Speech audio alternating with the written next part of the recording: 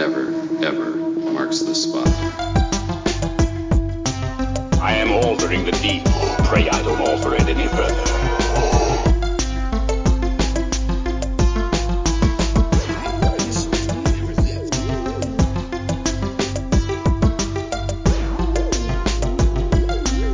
What's your favorite scary movie?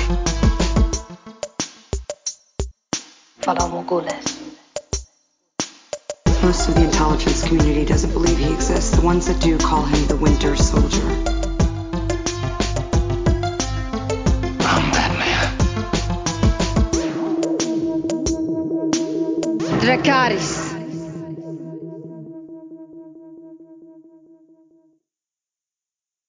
Hello, everyone, and welcome to this week's episode of the Top 5 Report, the podcast that really looks forward to Hallmark finally making action movies. I mean, can you imagine? My name is Drew. I'll be your host for the evening. Along with me, as always, is my brother Peter. I'm here. How's it going? Hey, man. I imagine those action movies are going to be, because it's always about like the single dad from Jingleton with the daughter who just really believes in the spirit of Christmas. But instead of getting the girl in the Hallmark action movies, he's going to be like trying to stop a bomb from blowing Jingleton up is kind of what I'm thinking. I don't know where you're at with that idea. Awesome. So I saw an interview with, so Mean Girls star Lacey Chabert is now, right. or Lacey Chabert, however you say her last name. I've heard it both ways, so I think it's Chabert, at least how it's spelled. She did an interview she was on Fallon, and they were talking about her career in the Hallmark movies, and right. she has done 38. Holy cow! Okay. And no, it was either she's done 38 or they did 38 in 1 year. And the big question was, how do they do that? And even if I'm wrong, it doesn't matter how wrong I got that quote. The question is, how do they do it so fast? And I thought about it. I'm like, because they shoot a conversation scene and then shoot the next conversation scene and then shoot the next, nothing actually happens. It's just conversation scene after conversation scene. So they're really easy to shoot movies. Any rate. Well, I was going to say, so my friend Matt Roth has been on the show, who's done a couple of his own independent movies. And I remember when he filmed The Man Who Collected Food, he told me that it took, I think he said, a month and a half to shoot that film. And he said that's kind of like standard in the indie world. Like, I know big Hollywood movies can take probably half a year to shoot, but for like indie movies, like a month to 2 months, like that's kind of standard. But 38 in a year, that is just mind-boggling. But I read back when I was in college, and it was discussion. I was in a class and we were talking about how much gets shot per different mediums, and they were saying that a film, like a standard movie in Hollywood, and I'm not talking like an indie film level. I'm talking your standard blockbuster movie. Shoots about 10 pages a day. Okay. A television show will shoot 20 to 30 pages a day. Both are more than I expected, to be honest. Okay. A soap opera shoots 40 plus a day. Okay. Right. And Hallmark movies are kind of like glorified soap operas, I guess. So it essentially, makes sense. right? Yeah. So it's kind of interesting how that plays out, and I don't know. We'll wait and see until we get Die Hard and Jingleton. Well, if anything, like, just to not to harp on this opening joke too long, but if anything, it honestly goes to show, like, as much as people want to clown on soap operas and soap opera actors, those actors have to be on their game, because it sounds like they probably get 1 to 2 takes per scene. And if they screw something up, everybody's probably pissed off. So as much as you want to make fun of them, they probably have to really be honed in on their craft. You know what I mean? Yeah. I have nothing against soap opera actors. I just thought it was interesting to find out how much they do a day. Like, that's right on. Anyway, people did not come to this show to listen to us talk about Hallmark action films. I was going to say, on to superhero soap operas. Yeah, Here we go. I will say that I'm a little under the weather, so if you hear it in my voice, I apologize. I'm not trying to sound weird. It's literally just Well, that sickness is going around, I guess. So there you go. Yeah. Anyway, Peter, what are you? Let's not waste any more time. What are you watching, reading? What do you got? Yeah, I've been pretty busy this week. I haven't watched or read much. I'm kind of up to date on Mandalorian. And just before the show, I finally got up to date on Last of Us, and that's kind of where I'm at right now. All right. So I don't know if you have anything you want to go into before we delve into those bigger properties. You know what I mean? Well, I'll put it this way. I am not caught up on Last of Us. Sorry, I'm not. I've been under the weather and Okay. busy. I am caught up on Mandalorian. And I finished The Consultant. Oh, dope. Okay. Which That's haven't, I assume you haven't started watching it the way you responded. No, but you describing the show, I really want to watch it, and that's like the next thing I want to watch, you know what I mean? Just because hearing you talk about it, it sounded so cool, but yeah. And knowing that you and your wife kind of watch weird shit together, make her watch this with you, because I think you guys are both really going to enjoy this. Nice. The show ended not the way I'd expected, but not in a bad way. I didn't expect it to go that route, which made it kind of interesting. And it was a really, really cool ending. I really think this is a one season thing, which is totally fine. If you just leave it as a limited series, it was just a fun ride for what it was. Yeah, Nice. really, really cool ending. Really, really like just dark, fun ride is really what it is. Awesome. Excuse me, Last of Us. Yes, I'm not caught up, but they did say that the Last of Us season finale, which is this coming weekend, will be the shortest of the episodes. Oh my gosh. Okay. clocking in at 43 minutes. Can I give a quick That seems spoiler? weird, but whatever. Yeah. I was going to say, can I give a quick spoiler-free review of where I'm at with Last of Us? Sure. And it will directly comment on what you just said about the last episode. Sure. So I just watched episode 8, which I believe is the one before the next episode, which you said is the last one.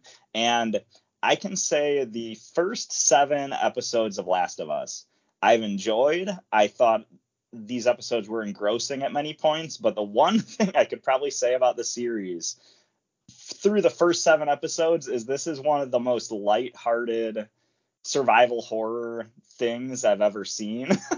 Like, I felt like as a whole, it's kind of, yeah. Like, all right. Up to episode 7, I was like, this is kind of like, there's been some suspenseful parts, but there's been a lot of happy-go-lucky road trip adventure with Joel and Ellie, you know what I mean? And episode 8 is, I feel like the show has finally gotten to like kind of where I've wanted it to be all along. Like episode 8, there was so much suspense. It was so engrossing. It had like that, again, no spoilers, but it had like this Walking Dead, like I feel like the best moments of Walking Dead have that really like intense, suspenseful atmosphere, and I feel like this show finally kind of achieved that for me. Like, I'm not gonna say everybody's gonna agree with me, but for me, episode 8 was just amazing. It brought up ethical conundrums. It was intense. It was suspenseful. Hearing that they finally got to this point for me, and episode 9 is so short, that is like really mind-boggling in a lot of ways, but at the same time, I guess you've got to leave people wanting more, and I'm sure there's going to be a lot more Last of Us to come. And as much as I just said that the series has kind of been a little bit more lighthearted than I expected, it's also a thing where I feel like we're just getting into it, you know, and I feel like the show's going to be a long burn, and there's going to be a lot more survival horror. There's going to be a lot more infected moments and stuff like that. And it's kind of, for me, it just feels like the show is just finding its footing, and then we're going to take a break. And it kind of sucks. But like I said, you got to leave people always wanting more, if that makes sense. And that's probably all I want to say about it, because I know you're not caught up, Drew, but Well, yeah, I don't know what episode you're on, but what you have to watch is definitely some really cool stuff. So Well, I have to just watch episode 8 and then the finale. So I'll probably just watch them back. I probably just watch them back to back. But it's good to hear you say that. It's also nice to hear you say that in the aspect of it's going to put pressure on every adapted to screen video game project that's greenlit going forward. Right. This is such a well adapted version of a video game that we've ever gotten that everything else is going to be like, well, don't mess it up because Last of Us raised the bar, So absolutely. I'd like to look at it that way, if you will. And I'm hoping, just because you mentioned video game adaptations, we're really close to the Super Mario Brothers movie coming out, and I'm hoping that raises the bar in a whole different area of video games. You have Last of Us, which is like the realistic survival horror, and I'm hoping Mario Brothers raises the bar in the kid-friendly platformer, cartoony area of video games, but I think it'd be really funny if the two best video game properties of this, or, movie or TV show properties of this year were Last of Us and Mario, you know what I mean? Yeah, I hear you there. So what did you think of Mando, since you said you're caught up with that? Yeah, this most recent episode it was pretty cool. We have Din Djarin and Grogu going into the mines of Mandalore. And battling the Morlocks. I'm so glad you said that. That's like the next thing I was going to say is I love the Morlocks. But It's totally like you go underground and you see these creatures. I'm like, okay, yep, those are Morlocks. This is awesome. All right, so for those people who are Star Wars fans and are going, those aren't Morlocks, and are going to yell at us and say that we don't know what we're talking about, you got to remember that Dave Filoni has made several homages to other science fiction properties throughout his career working on Star Wars. If you look at the Clone Wars, they did like the Godzilla episodes. And then if you look at Rebels, they did a Jaws episode. And they've done all that. Those are just tip of the iceberg, but they do a lot of them. And they have Clone Wars also has the Seven Samurai homages. Star Wars, the original movie, has several homages to Kurosawa's Hidden Fortress. They're all over the place. Yeah. So I mean, the original Star Wars films, like you did mention Kurosawa, but just if you look at the influences brought from like Flash Gordon serials and like it's almost like Star Wars is one big homage to other cool stuff. So yeah, awesome. Well, and the reason I say that is because these creatures, these white troll ogre looking creatures, had this, and I don't know what they're called. It's fine. I didn't watch it with the subtitles on to find out the actual name of the creature, but Bo-Katan did say the name, but I can't remember it either. But yeah, keep going. However, they looked a lot like the Morlocks from H.G. Wells' Time Machine. Yep. And that was a book adapted to screen, and they made a movie called The Time Machine, but it's very similar to the Morlocks, and I was like, oh, dude, they look like the Morlocks, which I thought was really interesting because not only do they stay inside in the dark, but they didn't go outside until it was dark outside, which I also thought was interesting. So it's just a homage to another science fiction property, which I thought was amazing. That's why I call them Morlocks. It's fine. Anyway. Well, I mean, you heard it here first. Mandalorians are the Eloi. We got it. That's awesome. But no, yeah, I love the Morlocks, and I don't know. One of the things that I've thought about during the entire series of The Mandalorian is a lot of the alien species they show. Like a lot of them tend to be pretty Earth-like. Like if you look in the season premiere for the season, you had a giant alligator monster that was attacking all the Mandalorians, and like as cool as that was, there was a little bit of a part of me going like, yeah, but it kind of just looks like a big alligator, and I wish they went a little more imaginative with it. But this episode we did get the Morlocks, super imaginative. Haven't seen that in Star Wars before, but they looked cool, and like they had a cool presence on the screen when it comes to their fighting and just their presence in general. But then at the end of the episode, I was going to say, don't bury the lead, man, on right. a Star Wars dream that we've been thinking about since we saw that skull on Boba Fett's shoulder.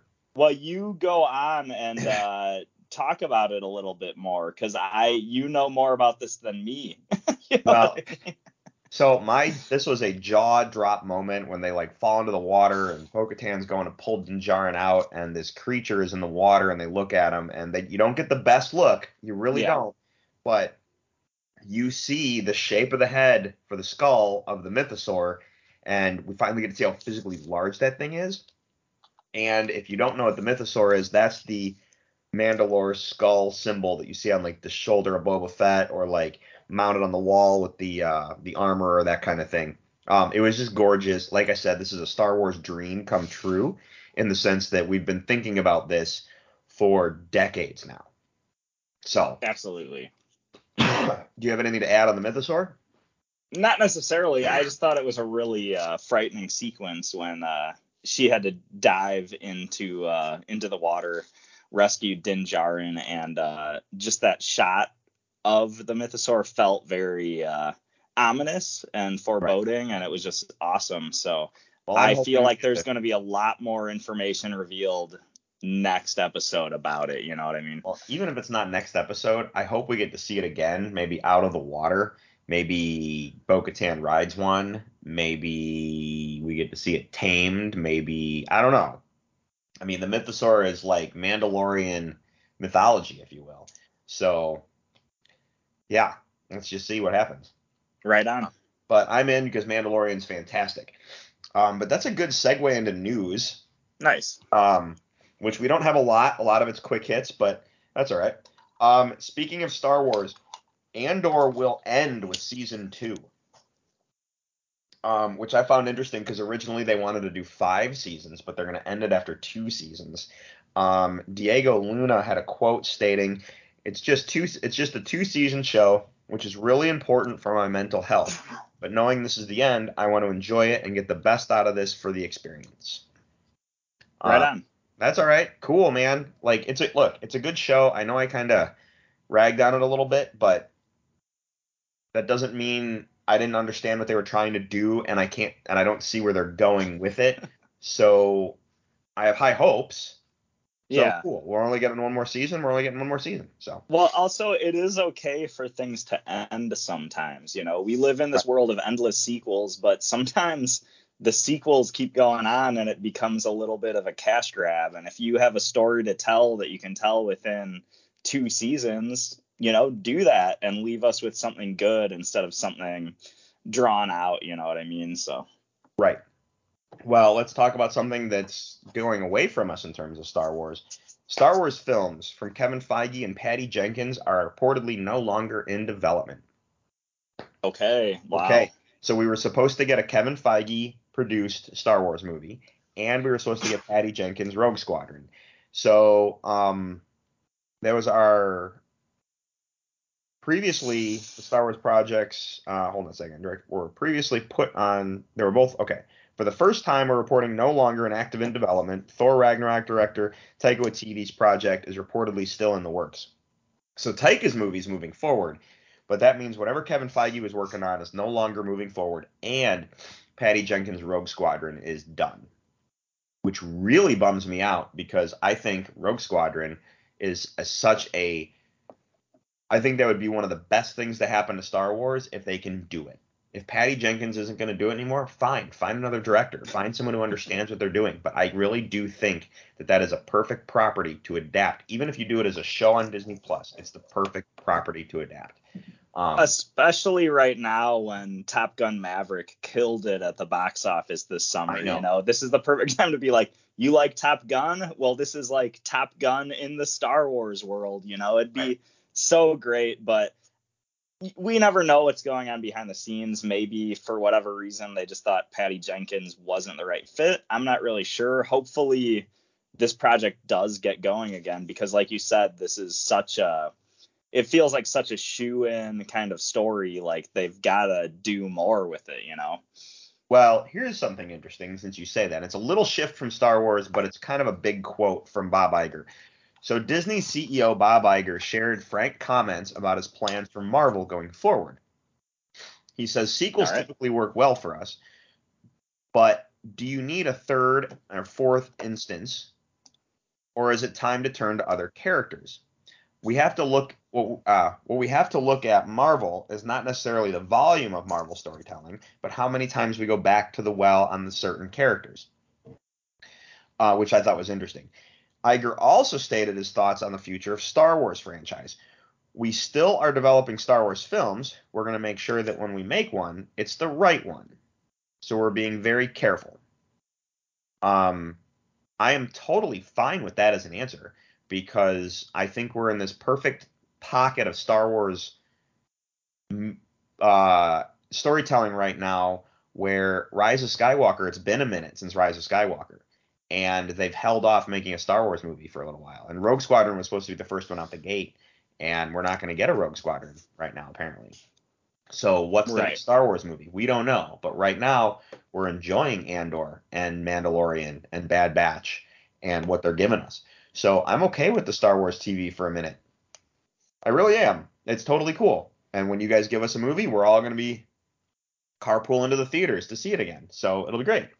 Right. I feel like that quote is so incredibly vague that I have no idea even what to say about it. So Iger is one of the smartest businessmen in terms of he understands what to say, when to say, and not say the wrong thing. So his quotes are always vague, and I'm okay with that. But it also says we're not going to give you something just for cash.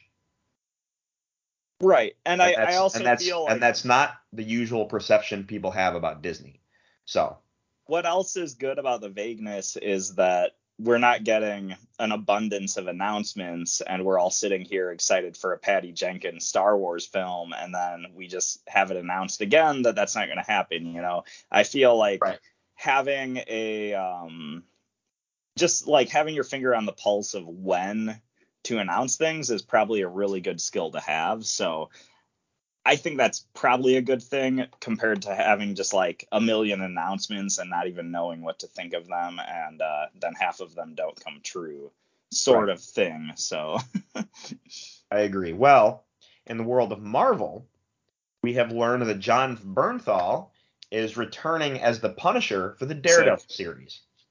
Awesome. Good. Nice. Awesome. Fantastic. I can't wait for that. That's amazing, because we already know Vincent D'Onofrio is returning as Kingpin. So this will be great. That being said, Deborah Ann Woll and Eldon Henson will not be returning. So no Foggy Nelson and no Karen Page. Bummer. Unless they recast, but I don't know. At this point, I don't know why you'd recast. So I guess we'll have to see what happens. But both of those actors are distinct enough. Like, how do you recast either of those roles? And I agree with you entirely about that. Like I said, some of these are quick hits, but these are some good stories to talk about. So, Batman the Caped Crusader, the animated series that was supposed to be on HBO Max that has been canceled. Remember talking about this? Yes. Yeah, so we thought we were going to get it. We're like, oh, sweet, we're getting a new Bruce Timm animated series, and then they canceled it. Well, guess what? It's found a new home at Amazon. Okay, weird. Weird. The streamer has handed out a 2-season order for the animated series from J.J. Abrams, Matt Reeves, and Bruce Timm, and that was previously scrapped from HBO Max. Which is a weird turn of events because it's a Batman property. It's not Warner Brothers, which makes me wonder if Amazon's going to make a play and just like buy HBO and Warner Brothers and all that nonsense. But well, here's the thing. Weren't we just talking about a Spider-Man show or something that was going on Amazon? Yeah, there's it's the Silk show. It's the Silk television series is going to be on Amazon. Because I'm starting to feel like if the streaming wars is like a giant game of capture the flag, and you have Disney on one side and HBO Max on another side, Amazon is the neutral zone, if that makes sense. Amazon's like where they send properties that they don't know what to do with. And it's really weird, but kind of cool because it's better than this Batman Caped Crusader show just being shelved, you know? I agree. But yeah, I agree. But very anyway, we weird. get more Bruce Timm Batman animated series. Can't wait. Yeah. 2 seasons of it. Awesome. Maybe more. We'll see what happens. All right. Let's see here. Other DC news. Clancy Brown has joined HBO Max's Penguin series. He'll be playing Salvatore Maroni. This is cool. We already learned that Robert Pattinson's supposed to make a cameo appearance in the show. Obviously, Colin Farrell's back as Penguin. Clancy Brown's joining. Clancy Brown is no stranger to the DC universe, so I think this is cool. If you don't know where you recognize Clancy Brown from, he played Lex Luthor in the Justice League animated series. Nice. And I'm pretty sure he's done voices for other things, but he specifically played Lex Luthor in the Superman animated series and the Justice League animated series. But he's no stranger to the DC universe, so he's going to be playing Salvatore Maroni. I'm totally down with this. That could be awesome. So yeah, absolutely. And Salvatore Maroni, by the way, is the gangster that sprayed Harvey Dent with the acid to turn him into Two-Face. Yeah. So it makes me wonder if we could see a Two-Face thing happen on the show. Especially with more movies coming. So yeah. Good call. And even if we don't get that, this is just further confirmation that the series is going to focus on that sort of mobster criminal underbelly of Gotham that we all want to, live in for a while while watching the show. Yeah. Even though we did watch the show Gotham. True. Just saying. Just saying. I would argue that the Matt Reeves Batman universe does have like maybe a much more serious. Well, I don't even know if serious is the right word, but it has a different tone to it when it comes to the weight of everything compared to Gotham. Even though Gotham was great, you know what I mean? Yeah, I hear you. All right, so let's take a look at this. Couple cool ones. Poltergeist reportedly getting rebooted. Okay. Well, you heard me right. They're looking to reboot Poltergeist. I agree. My response to that was same. Yeah. But hey, that's all right. We'll take it. What I am excited for is we all watched the movie Prey, right? The new Predator film. I still haven't seen it, but go ahead. Okay, you need to watch Prey. For sure. Watch The Consultant. And do I just need to make you a list? Anyway, so there is Predator. Prey went straight to Hulu. I don't even think they got a theatrical release. It was just right on Hulu. The next Alien film will be moved right to Hulu. The Alien movie from Freddy Alvarez is moving forward. And there's no date on it yet, but it's going directly to Hulu when it's released. So that's awesome. I'm a massive Alien fan, but that sounds fantastic. So even though I definitely would have paid to see it in theaters, I will watch it on my big TV here at the house. So right on. So I'm excited for that. Let me see here. Funko Pop. All right. is sending $30 million worth of its products to a landfill due to overproduction. Oh wow, the Funko It has so Bubble much Pop, stock. It has so much idle stock sitting in a warehouse that it's financially the best option.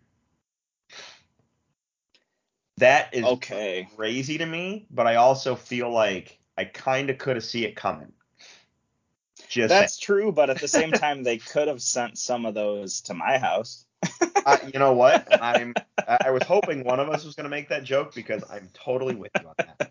No, it's really interesting. I mean, Funko Pops were just the rage for so many years, and I feel like that bubble has popped. But I also think about like we had a pandemic that just happened, and I just think about going to comic conventions and how many Funko Pops are slung around at those things because it's such a good souvenir. Like, well, I'm here and I don't know what to get my wife or kids. Oh, I'll get them a couple Funko Pops. That'll just cost me $20. And it was such a good, quick gift, and I feel like I'm not saying this is all to blame on conventions being out of commission for a couple of years, but I do feel like that could affect it, as well as maybe just, I guess, people's enthusiasm for Funko waning. But I still like Funko Pops, but I tend to gravitate more towards I really like a lot of the horror ones, or like monster characters that have a little more detailed sculpture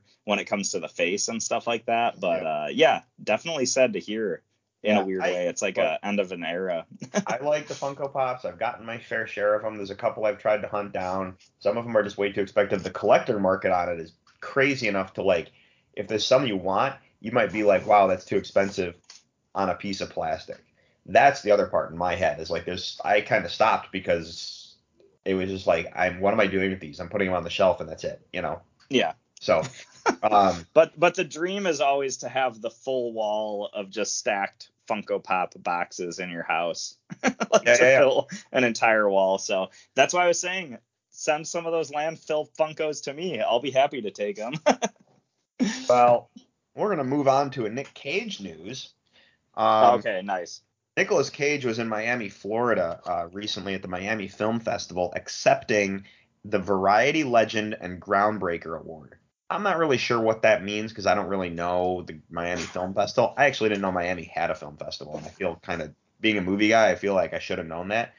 Anyway, he was asked his opinion about joining the MCU, or if he'd ever have interest in joining the MCU, and Nicolas Cage had the most Nick Cage answer ever.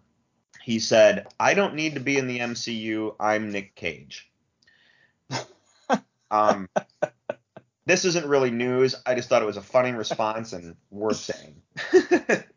Nick Cage has, like, he's gone from, like, just well-respected actor to, like, a complete meme back to, like, well-respected, like, badass actor, in my opinion. Like, I just feel like Nicolas Cage was a meme for so many years, but then now we're at the point where he's, like, surpassed that, and just everything he says or does is just so badass, and you just have to respect it. You know what I mean? Yeah. Like, I have nothing else to say besides that, but, like, I don't know. Maybe, like I mentioned a couple weeks ago, I just listened to that Stealing Superman podcast all about Nick Cage's Action Comics #1 being stolen. So maybe I'm in a bit of a Nick Cage move, but to me, he's kind of at like a cult following level. Like, he's kind of like almost like another Bruce Campbell when it comes to, like, the movies he's in and just the cool shit he does. You know what I mean? Yeah, at least he's getting there. Right on. I don't know if I cut you off at all. I felt no, like not at all. I've been trying to say something else. Okay, cool. So here's the scary story of the night. I love, how every now and then I bring us a science story. Well, this is a science story, but it's also a scary one. Yeah. You know how they make whiskey? Like, where after they brew and ferment everything and get the alcohol ready to go, they age it in the barrels? Yes. Right. Yeah. Okay. Well, it doesn't matter how you do things in life. Sometimes bacteria grows, right? Well, a Jack Daniel's whiskey fungus is engulfing a Tennessee town. Feeding on the ethanol fumes created by whiskey, the fungus is thriving in this Tennessee county of Lincoln, where it's been coating everything from homes and cars to road signs and trees. Oh, man. One resident is suing the county. I'm just going to say, we've been watching The Last of Us, everybody. Yes. This is how it starts. This isn't funny at all. So everyone should be terrified, and this town should probably be, like, maybe nuked, I guess. Like, move everybody out and then, like, take care of it. I'm just saying. How funny would it be if the zombie apocalypse was brought on by Jack Daniels? Like, it would just be so perfect in this clown world we all live in. I feel like awesome. in the South Park version, that's how it happens. Right. And I say that because when COVID hit, the first celebrity to get COVID was Tom Hanks. And when you look in hindsight at the South Park version of COVID, it would have been Tom Hanks to get it. It was almost too, like, comical to be written that way. So if we're going to have a show called The Last of Us about this stuff, land on television, become this big hit, and then we turn around and find out it's actually happening, what? Absolutely. Just saying. Anyway. Well, I was gonna say it was either gonna be Tom Hanks or Nick Cage, so there you go. Well, and then for the final piece of news before we move on to our list tonight is I am a huge Critical Role fan. I've talked about it before. I'm a big fan of what those guys do over there. I'm a big fan of their work as voice actors as well. They always record the same nights we do, so I know they don't listen in real time. I just hope they listen to us on their own. But they're celebrating their 8-year anniversary tonight, so that's a huge milestone to them. So from one podcast to the other, happy 8-year anniversary, and that's all I wanted to say. Awesome. So, yeah. Nice. And I look forward to whatever their next episode is because I love that show. Anyway, that is all we have for the news. So, you want to talk about tonight's list? Yeah, let's go for it. Cool. All right, everybody, it is list time, so we'll be right back because we're going to roll the thing.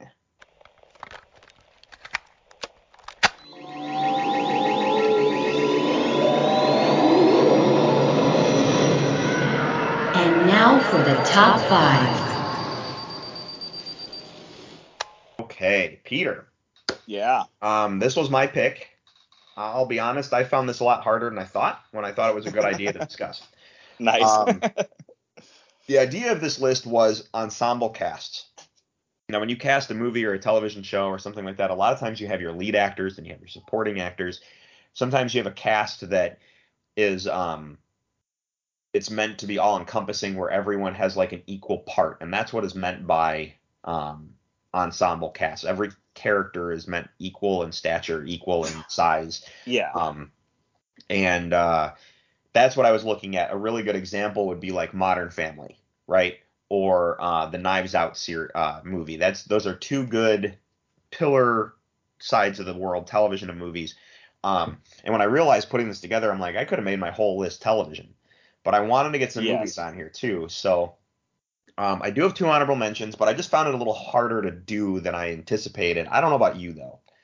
So I had some honorable mentions, or I have 2 as well, but I didn't think this list was super hard. There was a couple that just came out of me like right away. Like there's a couple movies and shows that I just knew right away were gonna make my list, and then narrowing down like the last few of them was a little bit hard. But my main thing was just like it was really hard for me to find stuff that I felt fit the criteria, because so many, even when you look this up online, there's so many examples of ensemble casts where I was still saying like, yeah, but there's still like that 1 or 2 characters that are still like the main focus of the thing. Like the you Dark know what I mean? Knight, for example. Yeah, the Dark Knight was coming up on all these lists. Because when you Google ensemble cast, the whole Dark Knight trilogy pops up, and I'm like, I see what you're saying, but not really. Like, yeah, it's almost like, yes, this is an amazing ensemble of cast members you put together, but like the movie's called The Dark Knight, like Batman is the focus, and you know, in that specific movie, Joker is such a focus as the villain. So yeah, that one was one of the mind-boggling choices that came up. Technically, I feel like you could say like Avengers Infinity War, but still I feel like there's still like the core 6 of the main focus. You know what I mean? I really don't know. I could be wrong on that one, but no Marvel movie or superhero movie made my list. So I have 3-ish that of course you do. definitely fit the comic book realm. So we'll get into that later. If you're just joining us in the terms of not understanding what we mean by ensemble casts, we're not judging the movie on, oh my God, that was an amazing movie. We're judging the cast only. Yes. Because the movie actually could not be that great, but the cast could have turned out like this amazing like group performance, if you will. But we're looking specifically at casting and the actors doing the jobs that they're hired to do. We're not looking at cinematography and lighting and script and directing and all that stuff. We're just like, this cast turned out this amazing piece of work, and that's what we're focused on. So, it's your turn first. So, right. So my honorable mentions, I have one movie that totally counts, but just didn't make my list, and another one that I don't know if it counts, but it totally does in my mind. If you can argue it, then I'm okay with it.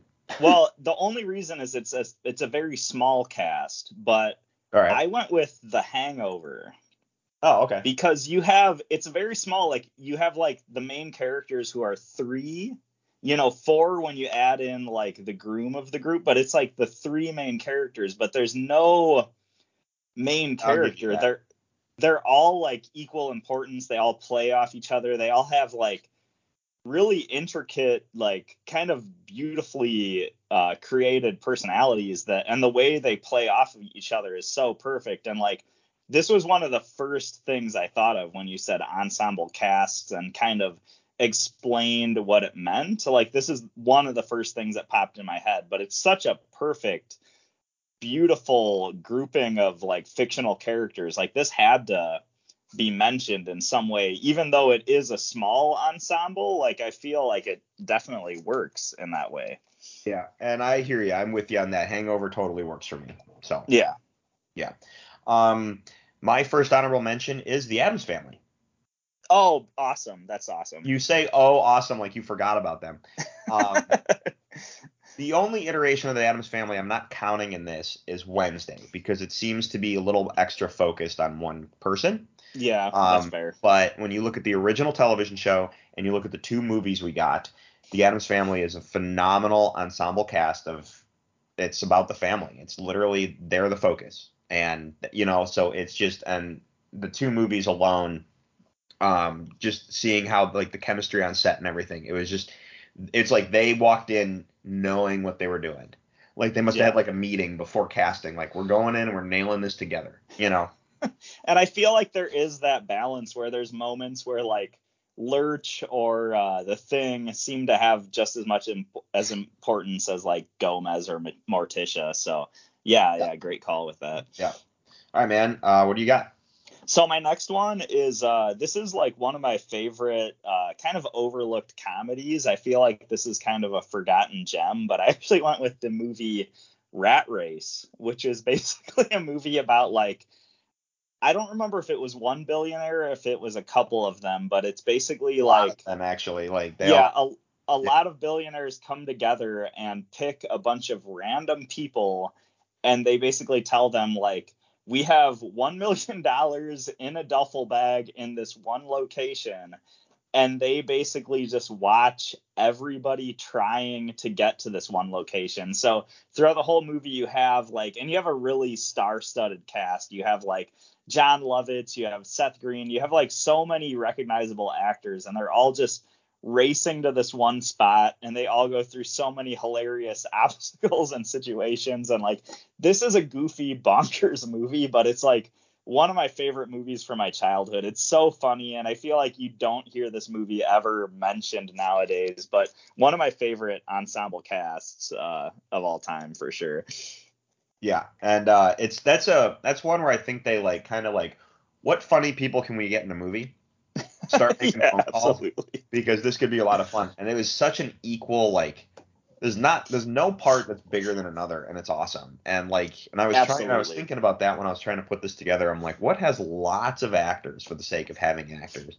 Like, I thought about putting Love Actually on my list, but the stories are so separated that I didn't really think in my mind that it counts. Right. You know what I mean? Right. They're not really complementing each other, as opposed to just being all these little separate stories, Good call, yeah. At any rate, what's your my second honorable mention is this kind of a cheat, and it's kind of a gimme, but Friends. Nice. I've talked about the show a lot. I like the show. I've always liked Friends, but as a whole, it's a good cast, good actors complementing each other. It's essentially just the 6 of them. It kind of falls in that Hangover thing. It's not a big cast, but equal in all aspects, all the way around. So I was gonna say, I don't know if it's a cheat, to be honest, but I feel like this one came up a lot, and I feel like whether you like the show Friends or not, like, you really have to, for this list, I think you really have to focus on like, this is a set of characters that they put together, and the way their personalities play off of each other and the various situations they get into, like, it's so good. And Drew, you've talked on the show about how like Friends is such a good example of like, you'll have an A story, a B story, and a C story, where you have like maybe Ross and Rachel is like the A story for that episode. Like that's what they're doing is what we're focusing on. But then you have a B story where like Joey and Chandler are off doing something weird. And then you have Phoebe doing something weird over here as like the C story. And I feel like Friends is such a good example of like just a good ensemble cast. Like I feel like how could you ignore this series? You know what I mean? So definitely a good call. So Yeah. All right, man. What is your first pick of the night? Well, you just made my first pick really easy because I actually went with Friends. And Nice. I don't know if I have more to say on it than I did just there. But it really is. This is one where it comes to the characters and the personalities they put together and how they, how these situations, how these characters bounce off each other with their personalities. Like, I think this is a really, whether you like the show or not, again, like, it's just a really classic, like, ensemble cast dynamic that they, put together there. So, yeah. Okay. I guess that throws it back to me. So I haven't watched the new iterations of this, but prior to Paramount Plus being a thing, this is kind of a cheat because it's an entire franchise I'm calling out, and that's any version of Star Trek. Okay. Ultimately, each show, each movie, whatever, is an ensemble cast of the crew. It's always focused on, yes, there's principal cast, but it's an ensemble cast in the sense that it's all encompassing for the entire crew of the ship, and it's always been like that.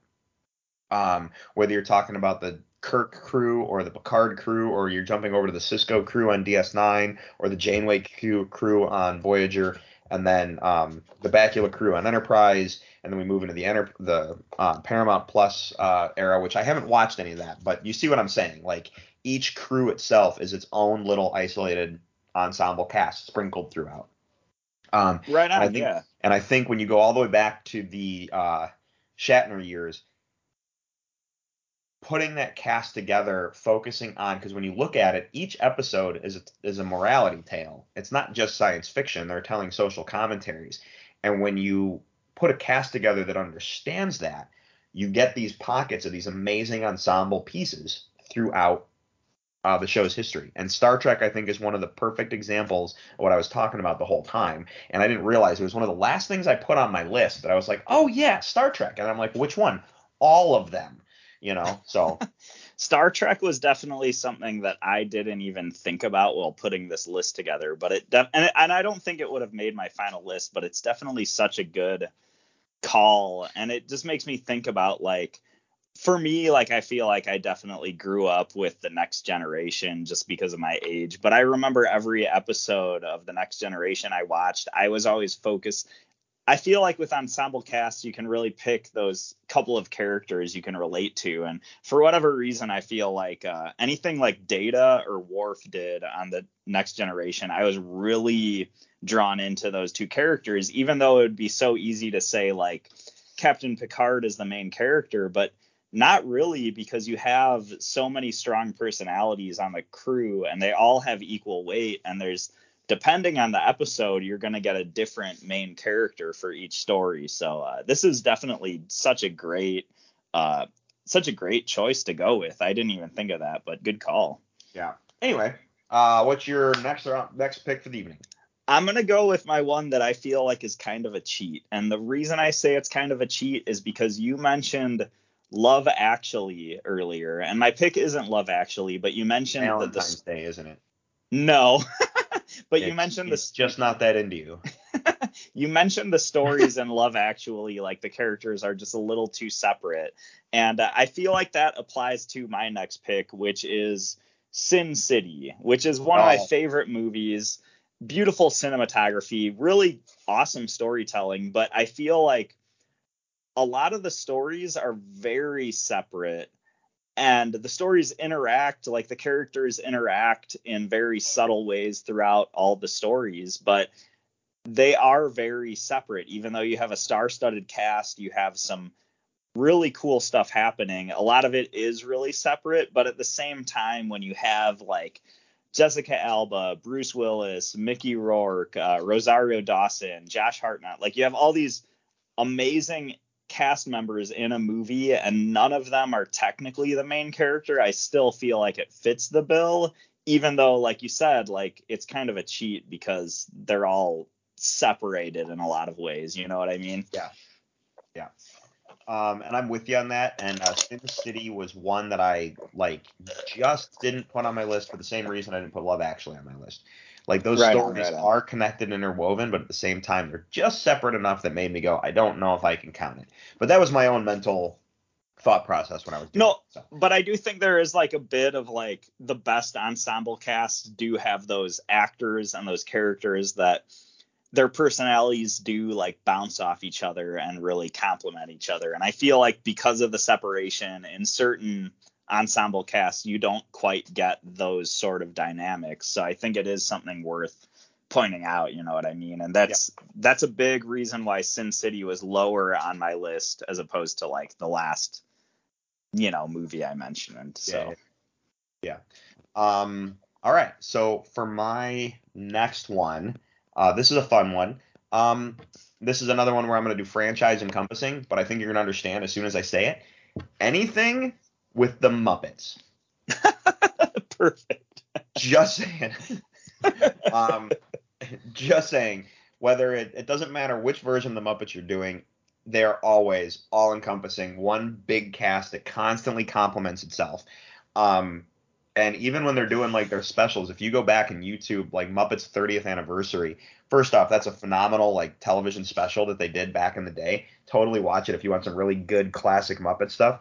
But at the same time, that's one that they always, the chemistry was built. Yeah, it's the puppeteers, I get it, but yeah, the chemistry was built on purpose for what it was, and it plays out in all the right ways. So yeah, the Muppets, and I'm a huge Muppet fan, so that should be no surprise that I picked that. But I don't know, you keep going with these like overlooked like pop culture classics, and that's all I can really say. The Muppets is just such a perfect example, and the majority of their movies, like so many Muppet based stories don't have like a main character. Like in my head, I'm just going back to the Great Muppet Caper and like, who was the main character of the Great Muppet Caper? I don't know, but it was all awesome. And you have the group with all these like super cartoony personalities, and like, it's just such a good call. So awesome.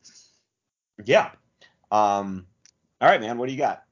So for my next pick, I'm going to go with, the rest of mine are kind of normal. So.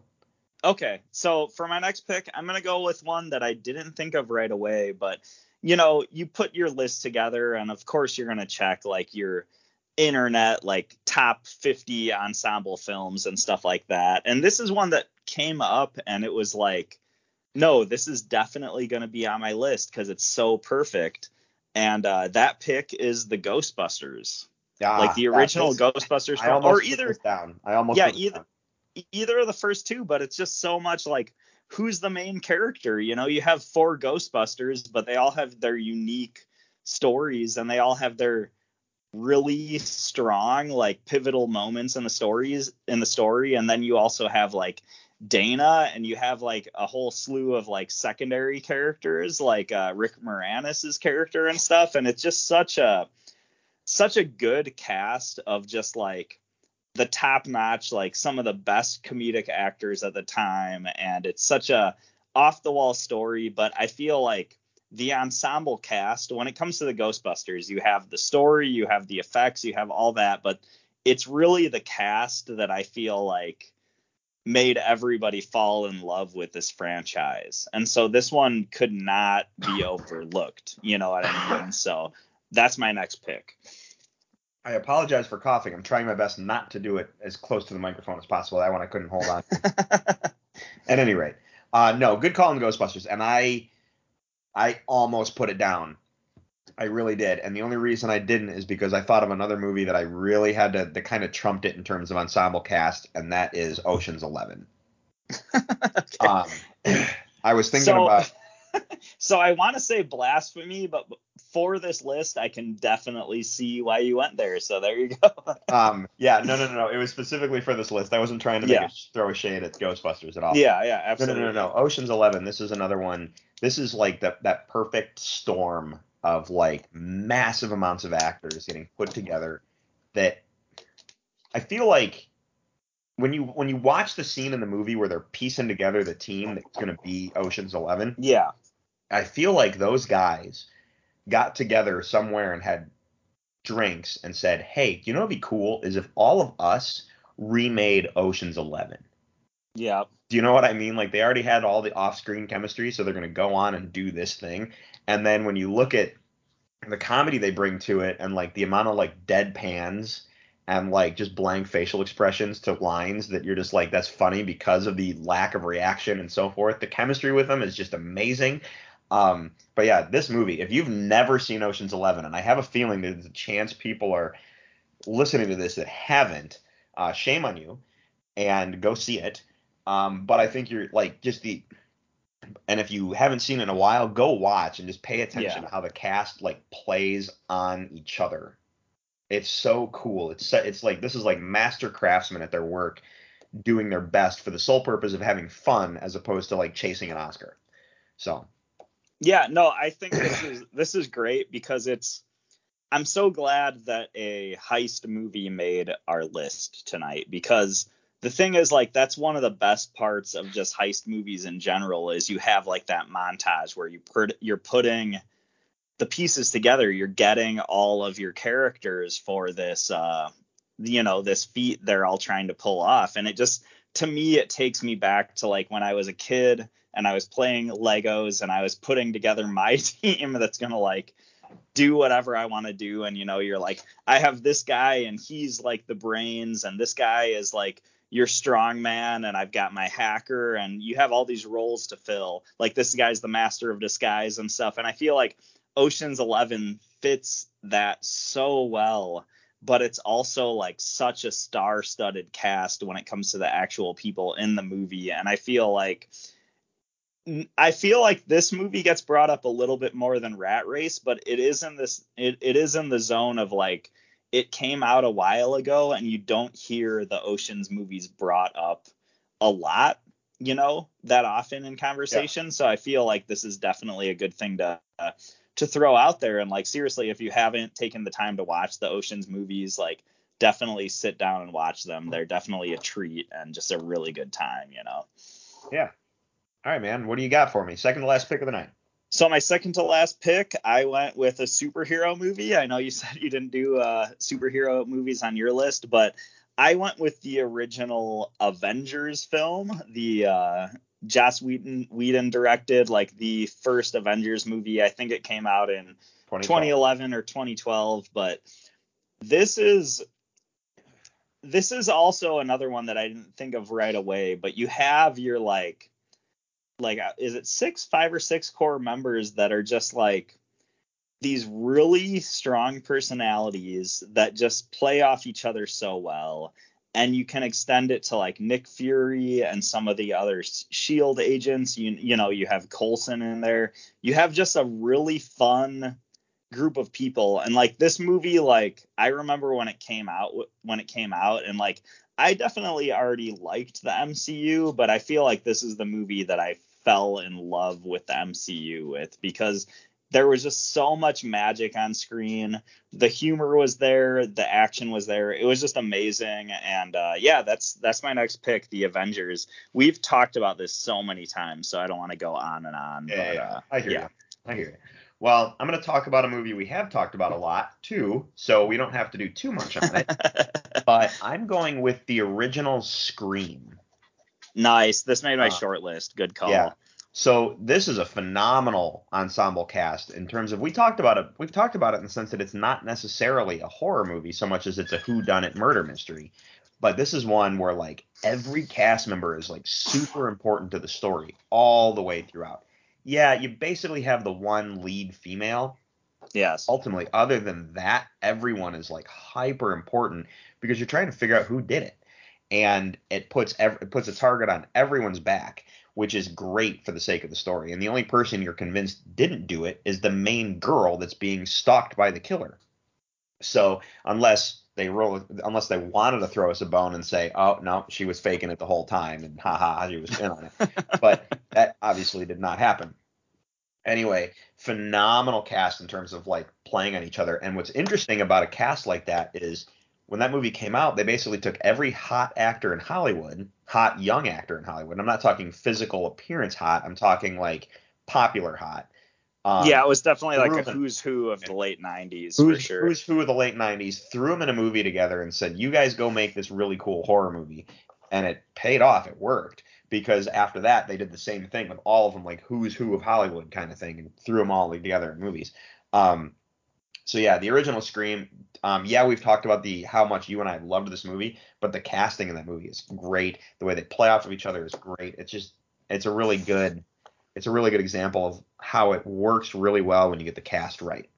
So yeah, the only reason this didn't make my list was because I just felt like you have Neve Campbell as Sydney. Like, I feel like she is kind of the main character, but otherwise, like, you're right. Like, you have that, like, you know, Knives Out or like Clue-esque, like whodunit mystery aspect to the whole thing, but it's also like a teen comedy, but it's also a horror story, and it's like there's so many levels to this movie. It's so great, but the way everybody's personality plays off each other is awesome too. And it's also like we're fulfilling horror tropes, but we're also subverting horror tropes. Like, there's a lot going on in Scream, but one of my favorite aspects is you also have Jamie Kennedy, who is the like nerdy video store guy who is kind of in a weird way narrating everything that's going on in a weird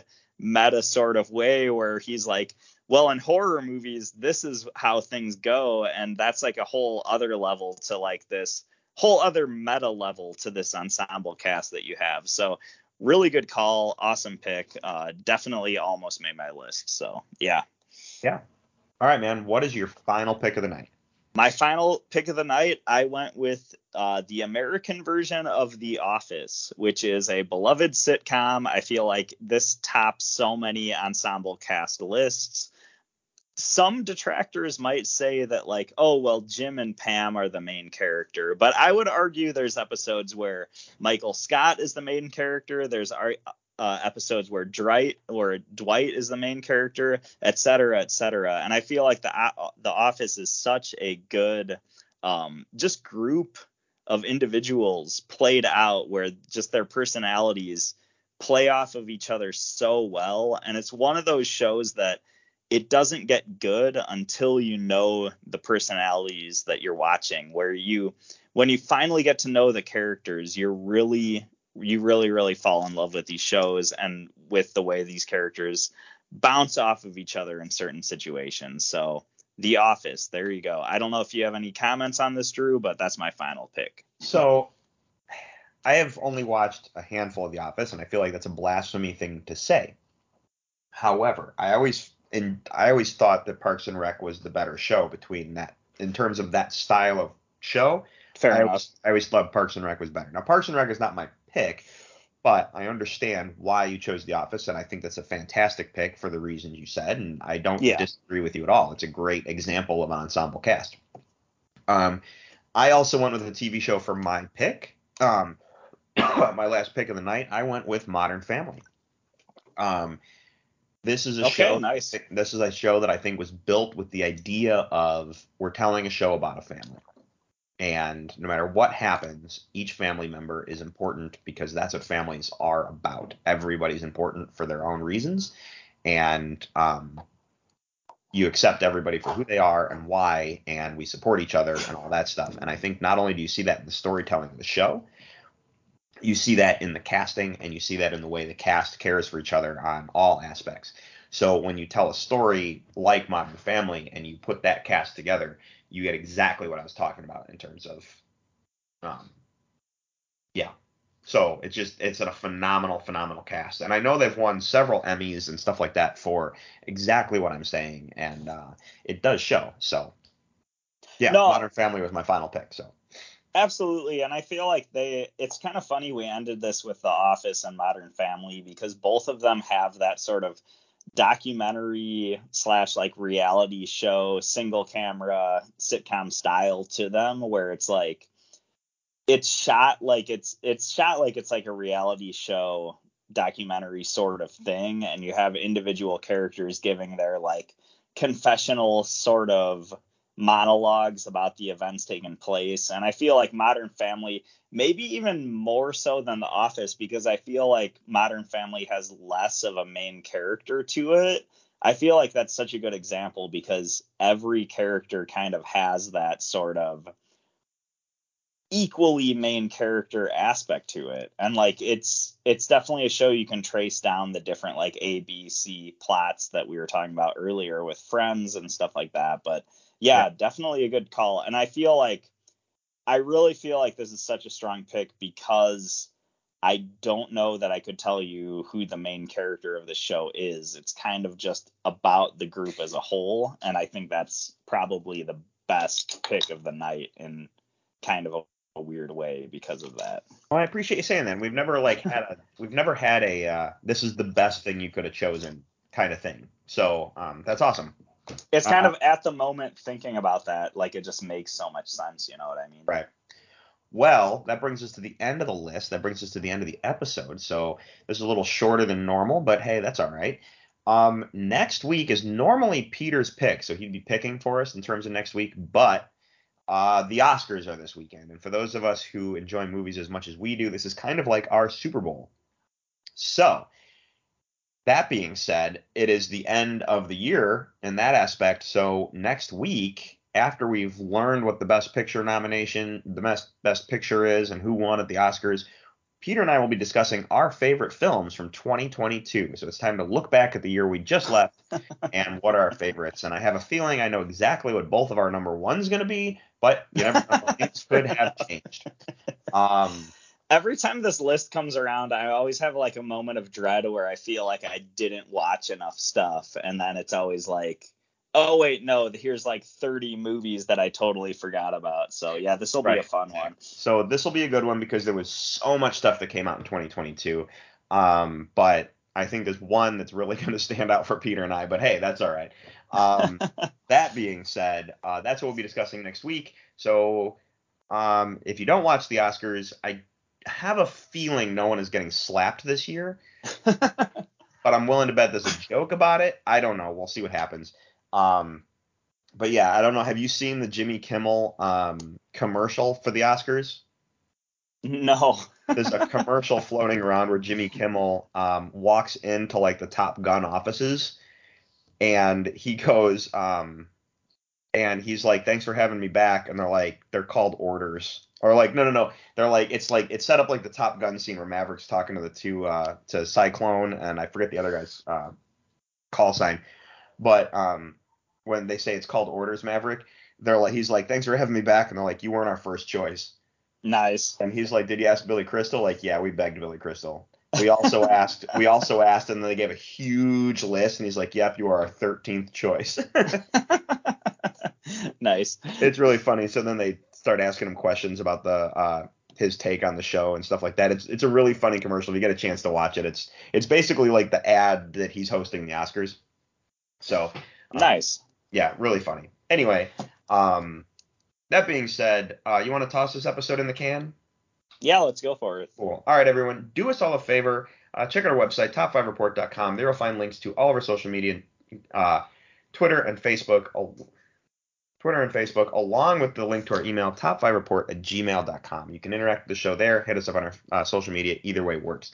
We are on Apple Podcasts, iHeartRadio, Google Play, Stitcher, Audible, and Amazon. You can subscribe to us in those places. If you do, you will not miss a single episode. You can also leave us a review. We love those 5 stars, but we understand criticism because it helps us get better and it makes the words we say feel important. You can follow me personally on Twitter and Instagram at Drew3927. Peter, what about you? Yeah, you can follow me on Twitter at NinjaPierre, and that's where I will be spreading the word about this brand new multiplayer gaming hack I discovered called screen watching. Wow, that's something that hasn't come up since LAN parties. Yeah, right that on. was a thing back in the day. Look it up. Google it. Google LAN parties. That's something that I miss. Anyway, for the Top 5 Report, I'm Drew. I'm Peter. And we'll see you next week, everyone. Thanks for listening. Have a good night.